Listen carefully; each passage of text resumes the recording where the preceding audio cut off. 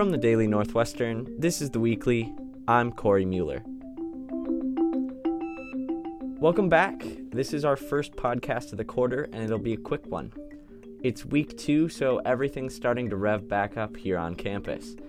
In 2017, we're going to see an end of an era, or an end of an error depending on your political affiliation.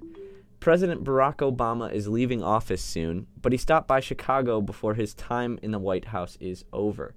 Our Sam Bernitz went down to Obama's farewell speech to find out how Chicagoans and Northwestern students feel about Obama's departure. There are not many events that will make people wait in line for hours at a time. But on Tuesday, thousands stood inside McCormick Place in Chicago.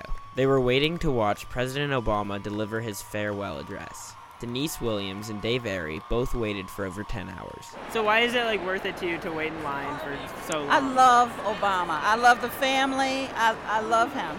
Well, I have a 12-year-old son, and none of us have seen Obama speak, and I feel like tonight is a particularly pivotal farewell address. The line, however, was not as pleasant as some would have hoped. Northwestern students Ben Chase and Juliana Echeralde reminisce on their experience.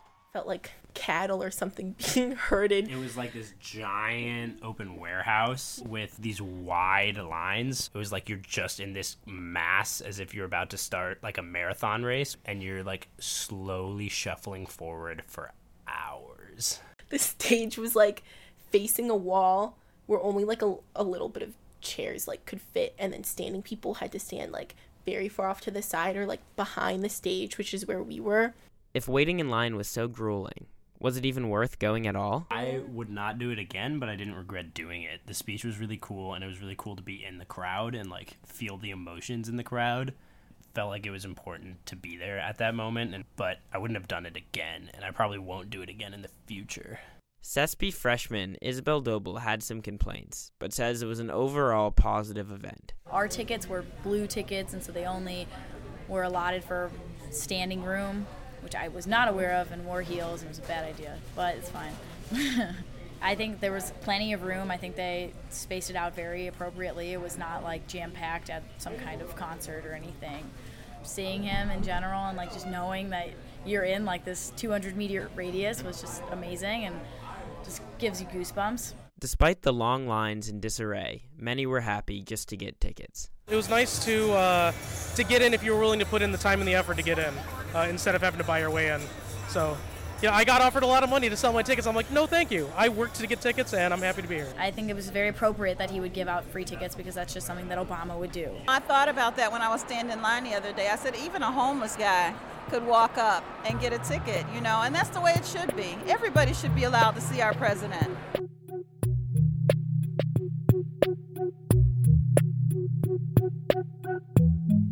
This week, we received some sombering news on campus.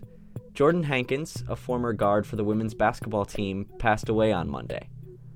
I'm a manager for her team and got to know her over the past year and a half, so I'm hoping to spend the next few minutes honoring her. Jordan was a sophomore. She was only 19 years old. She was known as Baby J to some and simply J to others. They were fitting nicknames. She had a sweet shot on the court and an even sweeter, more contagious smile off of it. She was a fierce competitor. You could often find her shooting around in the field house behind Welsh Ryan Arena, blasting her music over the loudspeakers and draining threes.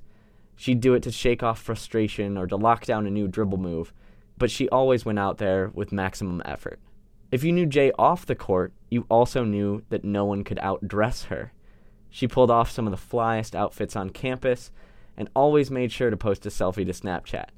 You could count on her first day of classes fit, as well as her finals threads. Her style was unmatched. Jordan and I bonded over one thing: dancing. Jay was unreal on the dance floor. She used her body to show you just how music sounded. I couldn't help but smile every time she began to move. I'd even try out some of her moves to see if I could pull any of them off, but I usually fell short. Jay was silly, but elegant and impressive. She could tell you stories using only her limbs. On Jordan's birthday last year, a friend was poking fun at me, saying I was a goofy dancer. Jordan immediately came to my defense, saying she didn't mind when I danced because, in her words, I was always on beat. And you've always got to make sure you're on beat, she said. That small gesture made me feel less embarrassed when I felt the music, and it's kept me dancing since. Jordan had a profound impact on everybody around her, but she was struggling with something deeper that none of us ever saw. I hope that her life serves as a reminder that we never know what's going on in somebody else's life, so we need to smile at and care for other people, like Jay did. It's hard, but we need to remember to reach out if we need help, because so many people have our backs.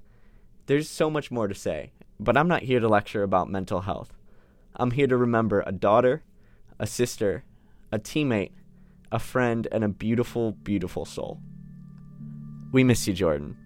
Rest easy.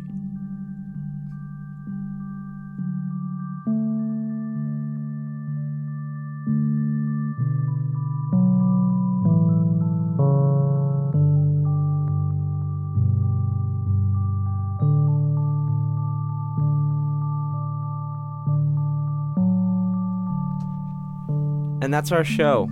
The Weekly is a production of the Daily Northwestern, Northwestern and Evanston's only daily news source since 1881. Thanks to Sam Bernitz from the Daily, and a special thanks to Poddington Bear for the music used in this podcast. I'm Corey Mueller, the Daily's audio editor. Thanks for tuning in. See you next week.